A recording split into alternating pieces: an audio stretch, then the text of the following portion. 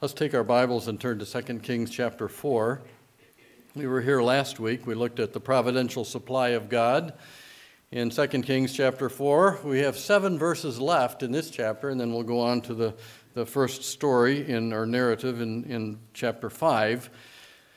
There are 3 more miracles that show us that the supply of God's multiplice provisions to those who are in need.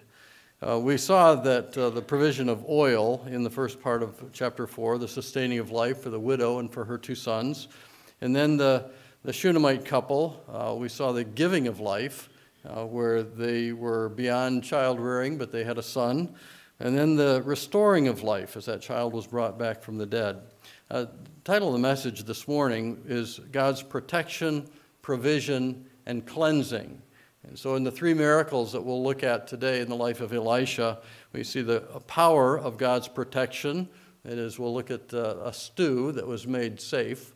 And then the abundance of God's provision, bread that was brought to the school of the prophets that was made sufficient. And then the completeness of God's cleansing, the story of Naaman, the leper, as his leprosy is cleansed.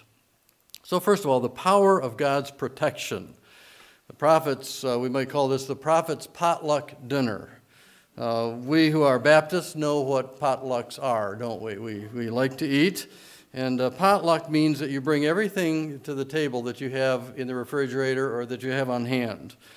It comes from the practice of throwing leftovers in the pot. And if you're lucky, it will taste good. And the prophets found out here that the stew not only tasted terrible, but it was deadly if they ate it. The entire narrative takes place in the first 4 verses 38 through 41, 4 verses in 2 Kings chapter 4. So let's start reading in verse 38. And Elisha came again to Gilgal, and there was a dearth in the land. And the sons of the prophets were sitting before him, and he said unto his servant, Set on the great pot, and seethe pottage for the sons of the prophets. And one went out into the field to gather herbs, and found a wild vine, and gathered thereof wild gourds, his lap full, and came and shred them into the pot of pottage, for they knew them not. So they poured out for the men to eat. And it came to pass, as they were eating of the pottage, that they cried out and said, O thou man of God, there is death in the pot. And they could not eat thereof. But he said, Then bring meal. And he cast it into the pot, and he said, Pour out for the people that they may eat. And there was no harm in the pot. Here these prophets were getting hungry. Elisha came to Gilgal. That was one of the locations where the schools or the school of the prophets met. They met in Gilgal, Bethel, and Jericho. And notice there was a famine in the land. There was a dearth. That might be the same famine that's referred to in 2 Kings chapter 8. That famine lasted for 7 years. You'll read about it in 2 Kings 8:1.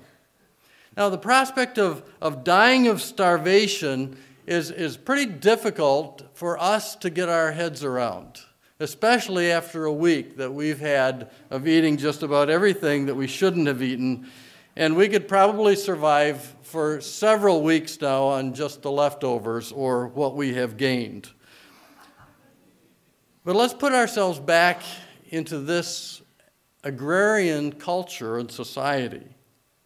We're reading about a group of people who grew their own food. There was no refrigeration, and conditions during a drought or a famine were critical. There's a limited supply of grain. I think of Jacob when he sent his sons down into Egypt because of the famine that was there. And all they brought back were sacks of grain, each one having a sack. So it wasn't like ships that were sailing and railroad cars that were taking these goods to other parts of the world. This is a very serious thing. And it says that they were sitting before him, verse 38. Can you imagine Elisha as he's looking into these gaunt faces? And, the elephant in the room, nobody is saying, hey, we're starving. Lessons on prophecy are not getting through because we're just too hungry. And Elisha told his servant, it was either Gehazi or another servant, to set on the great pot. That is, to bring to a boil, to seethe the pottage. The prophets themselves were called upon to go out and gather edible plants to put in this stew. I don't know if you remember the parable, I think it's an Aesop's fable, of stone soup. I always used to love that story because the visitor started with a stone, and he said, it tastes a lot better if it had celery in it, and so they added that. And they kept adding things, and pretty soon he removed the stone and he could use it again. But here, they went out to find out everything that they could put in, and one person brought back gourds from a wild vine. And it says that he brought a lap full. Now, as soon as you stand up, you don't have a lap anymore, right? So I was interested in what that word lap meant. And it's actually the fold in his outer cloak. It would be like an apron, loosely strapped over the one shoulder and fastened under the right arm. And so he piled all these gourds into his coat, and he carried it. And as he was coming back, he probably thought, how fortunate of me to find something to bring to this meal. We all love to contribute something, don't we? The last words in verse 39 say, for they knew them not. It means they didn't know that these gourds were on the inedible list. Stay away from these. They're toxic. If you don't know what you're looking for, there are a lot of poisonous plants and flowers. They might have looked okay to him to eat. There's a wild vine that grows in Israel that has fruit on it the size and color of an orange. There's also a plant known as colocynth. It produces a fruit that looks like a small watermelon, but it's bitter to the taste, and it contains chemicals that can be deadly. I'm told that in small amounts it can be used for infections of gallbladder or other ailments, but it's a very small portion that's used for that. But the result here is the stew now contains this poison. Verse 40, and it came to pass as they were eating, they cried out, there is death in the pot. When I read that, I realize I put myself there around that pot, and it's too late now. It's as they're eating it. I can imagine the prophet saying, this doesn't taste right. Have you ever done that? Smell this milk.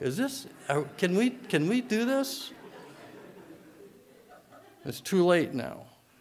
They've already eaten it. And there's a sense here, there's a terrible feeling if they didn't know what it was when they brought it, so you could say everyone was culpable. They should have recognized it as being bad. But if you knew that that was your gourd that you brought to that pot, wouldn't it make you feel terrible? Imagine bringing something to a potluck at church and everybody gets sick, and they said, I had that apple pie. Did you have that? So there's a terrible feeling there. There's also the sense of waste. You think about all the good ingredients that went into that stew as well. And all the time that they took to go out and forage for these plants. It was all wasted. To whom did they cry out, there's death in the pot? To the man of God. Elisha, what should we do? And there are times in our lives where we just say, I'm going to get sick. I don't know what I've done. And we turn to God. What shall I do now? So they're turning to God, to his man Elisha. And why did they do that? They knew that God was able to protect them from anything that would harm them. And we need to know that truth today as well. God is able to protect you from anything that will harm you. Elisha was the one who called for the meal or flour. Elisha was the one who said who cast it into the pot. And Elisha was the one who said to pour out so that the people can eat. Would you have been in the front of the line? How big is your faith? But notice Elisha did all this, but God was the one who removed the poison and made the stew safe to eat. We see the miracle revealed in the phrase at the end of verse 41, and there was no harm in the pot. Just as Elijah had added salt to that fountainhead of the water, and it was purified in 2 Kings 2:19 and 20, so here the meal that was added didn't produce some kind of chemical reaction that made it safe to eat. This was a miracle of God. God was the one who made this stew safe to eat. Some commentaries make the application about Baal worship that was going on in Israel at this time. The Bible Knowledge Commentary says, in Elisha's day, a spiritual famine had resulted from the people's turning from God and his law. The people were hungry spiritually. In an effort to satisfy their need, they had imbibed a false religion called Baalism. It looked harmless enough, but proved disgusting and deadly. And God's prophets helped counteract the deadly effects of Baalism in Israel. What can we take away from this miracle today? What application can we make in our own lives? Well, the obvious point in the miracle is what we've already said, that God is able to protect you from all harm. He cares for you. He's omnipotent. But I think we can also learn something about sometimes you seem to have done your best. You know, I went out gathering these gourds. I had good intentions. I wanted to do this for the good of everyone that was there. And you do something like that in your life and it doesn't turn out like you planned. And you look at the mess that you've made of everything with your own hands. And I believe that we can sometimes bring these things to God. We can always bring these things to God and say, can you change it? He did for these prophets. If this is our attitude, that our works are futile, I went out, I did this, it turned out bad. Everything I touched, just turns to fertilizer. Nothing I can do is good. We might say, I'm never going to do anything for the Lord again. And you might have tried something, a Sunday school class, or maybe doing a special in church, and it just didn't turn out the way you thought it would, and you say, I'm done. Don't give up. 1 Corinthians 15:58 says, therefore, my beloved brethren, be ye steadfast, unmovable, always abounding in the work of the Lord, for as much as ye know that your labor is not in vain in the Lord. Don't quit just because you did it once and it didn't turn out. We're to be obedient in our work. We're to be diligent in our service, but we must rely on the power of God to do the work. There's a great rule of thumb. If things go wrong, I'm the one who gets the blame. But if anything turns out good, God gets the credit. That's a great rule of thumb in your own life, too. Another truth here, God is able to change things for his glory. This account is not just about protection. It's about changing the mess that we made of our lives into something that's good, into something that's even beneficial to others. That's the point Paul makes in Romans 8:28. We know that all things work together for good to them that love God, to them who are called according to his purpose. That's the power of God's protection. Let's look secondly at the abundance of God's provision. Another story. God's provisions are always enough. Here we just have 3 verses, 42 through 44. And we read about this man of God who came. There was a man who came from Baal Shalisha and brought the man of God bread of the first fruits, 20 loaves of barley, and full ears of corn in the husk thereof. And he said, give unto the people that they may eat. And his servitor said, what should I set before this, what should I set this before 100 men? And he said again, give the people that they may eat. For thus saith the Lord, they shall eat and shall leave thereof. So he set it before them, and they did eat and left thereof, according to the word of the Lord. Notice first that God used someone else to bring this gift, to meet the needs of the prophets. It's always wonderful to see how God uses people that you would just never expect. Just someone shows up at the door. Could you use this? He used a man from Baal Shalisha. He brought 20 loaves of bread made from the first fruits. This would have been the barley crop. First fruits were those first gleanings that were gathered in a harvest. And the barley was the first crop to be gleaned. The planting for barley was staggered over 4 months, but the first crops would have been gathered in March, the time of Passover. This is a very sacrificial gift that this man brought. probably the first crop that was harvested after this 7 years of famine. One commentator writes, the man's offering to the prophet speaks loudly of his giving to God from the first and best that he had, even in adverse conditions. When things are tight, don't ever think, I better hold back to make sure that I have enough for myself. Here's a sacrificial gift from this man. Don't ever think, it's not that much. It's not going to be enough, and we find that out by what the servant said, the servitor. How are we going to feed everybody with this? Don't think, this is too small to give. If God lays something on your heart, do it. It might be the missions giving tree. It's not going to be as much as someone else could give. If God lays it on your heart, do it. Give him the first fruits, knowing that he'll take care of you. He also brought fresh ears of corn. The word corn here could be grain, probably more barley. And it says in the husk, that is in the head. Also, the husk could be a sack that this man brought things with. And it's argued that he brought the bread and the barley husks in the same bag. So it was all just carried in one bag. The gift wasn't enough for 100 men. The statements here show us the insufficiency of the gift if it's divided 100 ways. 100 men fed with 20 loaves of barley. Now remember, those loaves are not the loaves that you look for in the grocery store today. They would have been just the size of a dinner roll, maybe something flat, maybe like a thick pancake, 8 to 10 inches in diameter, just a small thing. And so you're going to get a fifth of that if they're divided into 100 people, a fifth of that. Again, one man carried it in his sack. And then we have that servant asking the question in verse 43, how can this be set before 100 men? Obviously, this is not enough. What a great lesson for us.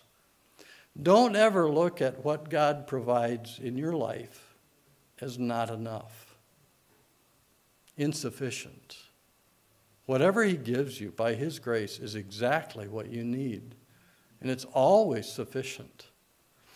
God is able to increase the gift and meet the need. Notice in verse 43, God spoke. They will eat and have leftover. My mom used to call them, we're having Srevelfelt tonight. Have you ever used that? It's leftovers spelled backwards. But here, the idea is, it sounds a lot fancier than leftovers. But here the idea is there's going to be leftover. You're going to eat and it'll be enough. And God worked, verse 44. So they sat, ate, and had leftover. And then God reminded in verse 44, according to the word of the Lord, just like he said he would. Philippians 4:19, how many times have you gone to that verse? My God shall supply all your need according to his riches in glory by Christ Jesus. And you say, he did it.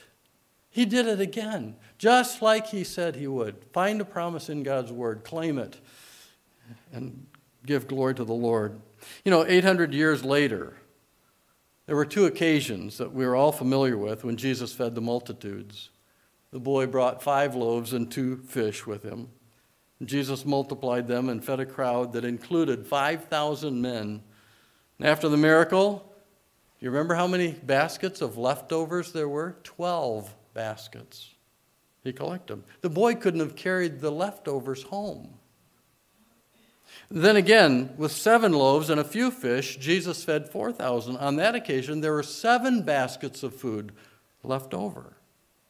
In each of these miracles, the one in 2 Kings 4 included, there was food left over. God's provisions are always sufficient to meet your needs and more. That's true not only in the physical realm, it's also true in the spiritual realm as well. There's a wonderful verse, Romans 5:20, where Paul makes up a word because there just wasn't a word to describe it.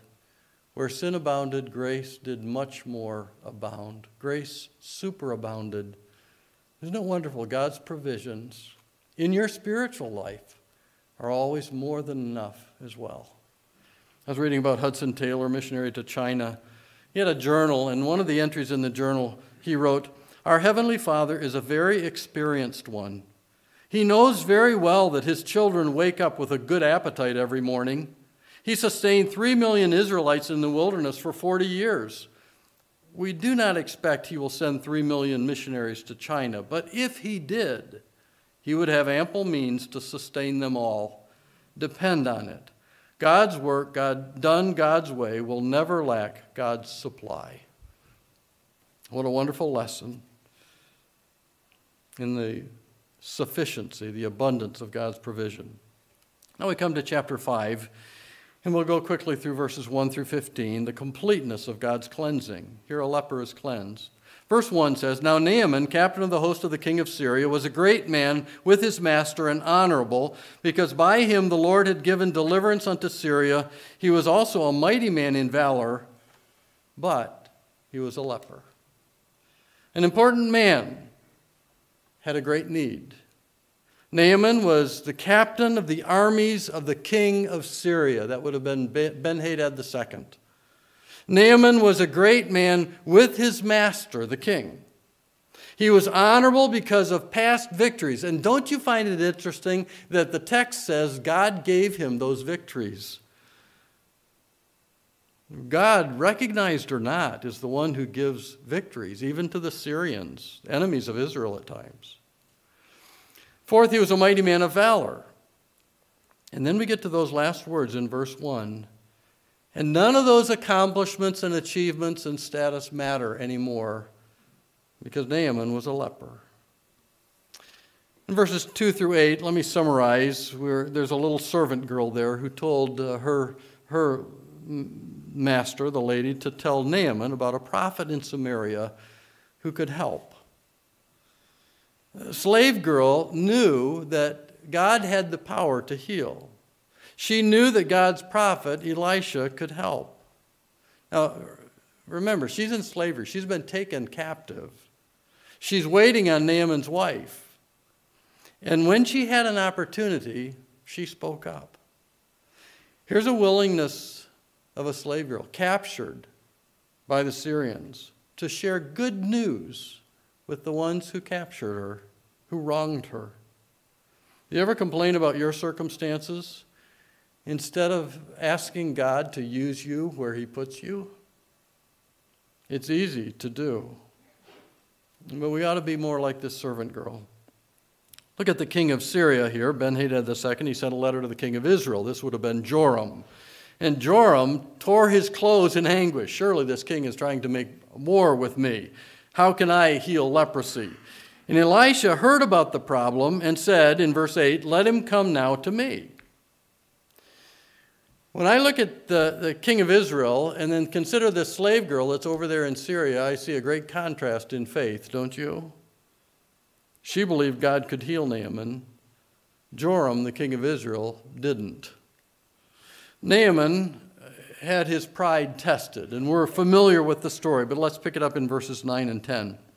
So Naaman came with his horse and with his chariot, or horses, and with his chariot, and stood at the door of the house of Elisha. And Elisha sent a messenger unto him, saying, "Go and wash in the Jordan 7 times, and thy flesh shall come again to thee, and thou shalt be clean." He arrives with all of these horses, with his chariot, and Elisha doesn't even come out of his house. He sent his servant out.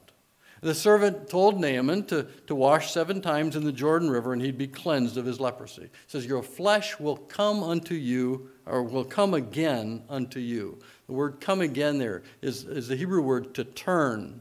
It'll turn back to its original state. Naaman is angry, verses 11 and 12. But Naaman was wroth and went away and said, "Behold, I thought he'll surely come out to me and stand and call on the name of the Lord his God and strike his hand over the place and recover the leper. Are not Abana and Pharpar, rivers of Damascus, better than all the waters of Israel? May I not wash in them and be clean?" So he turned and went away in a rage. He had a different view of how God should work. I thought Elisha would come out. I thought he'd put his hand on the leprosy and it would be cleansed. When we expect God to do what we think he should do, have we not become idolaters? Because we're creating a God in our minds that we think he should be. And when he's not, that's idolatry. Naaman didn't want to wash in the muddy river. No one had ever been cleansed of leprosy before by washing in the Jordan. His own country had nicer rivers, and so he got angry. Verse 11 says he was wroth. Verse 12 says he went away in a rage. Don't ever let pride keep you from obeying what God wants you to do. How many people walk away from God because they're angry? He doesn't do things that they thought he should do. Why did this happen in my life? And they get angry at God. It happens all the time, doesn't it? Don't let pride keep you from obeying what God tells you to do. Naaman was persuaded finally to obey, verses 13 and 14. And his servants came near and spake unto him and said, My father, if the prophet had bid thee do some great thing, wouldst thou not have done it? How much rather then, when he saith to thee, Wash and be clean? Then he went down and dipped himself 7 times in Jordan, according to the saying of the man of God. And his flesh came again like unto the flesh of a little child, and he was clean. What a wonderful miracle. And I notice in these 2 verses that his servants are the ones who encouraged him to do what he should do. Servants are more prone to humility. They're used to taking orders, to doing things that they're told to do. As I think about them, I think about our influence on other people.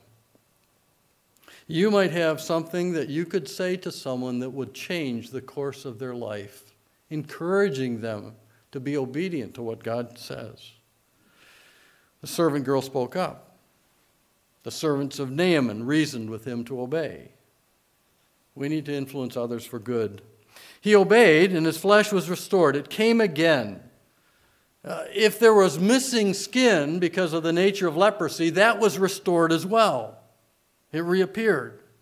And not only was it restored to the condition of the skin of a little child.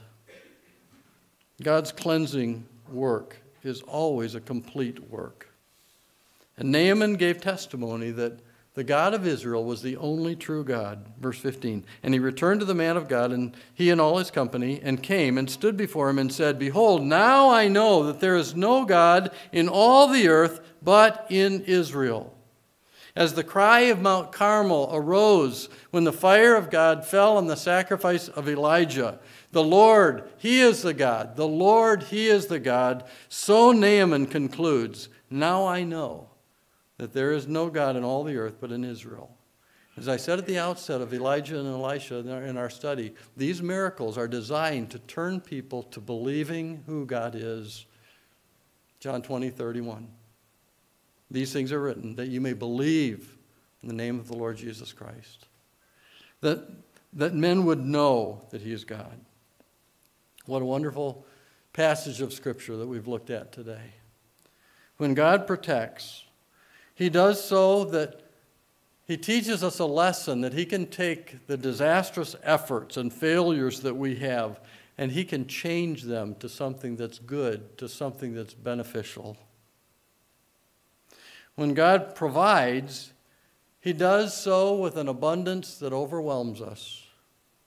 How did that stretch that far, that there would be more left over? God's marvelous grace, whether it's physical need, whether it's a spiritual need that you have in your life, the Lord is able to abundantly provide all that you need. And when God cleanses, he does so completely. If you're here today and you say, my life is just destroyed, I'm responsible for my sin, I stand before God as a wicked sinner, ungodly, he can save you. Obey him. He says, come to Christ and be cleansed. And when you come, your soul, your heart, will be as pure as God can make it, forgiven of sin. You can have a home in heaven if you trust Christ as your Savior. Let's pray. Father in heaven, we thank you for your protection.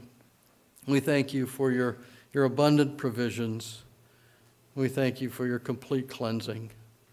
And I pray that we would go from this place remembering who you are, what you've done in our lives, what you will continue to do to prove who you are. And may we, with that knowledge and understanding of your greatness and your goodness and your love and your work, turn to a world that doesn't know you and show them what you've done in our own lives so that they would come to the conclusion, there is a God and he can save me from my sin. Use our lives as testimonies to a world that needs to see what Christ can do. We pray in Jesus' name, amen.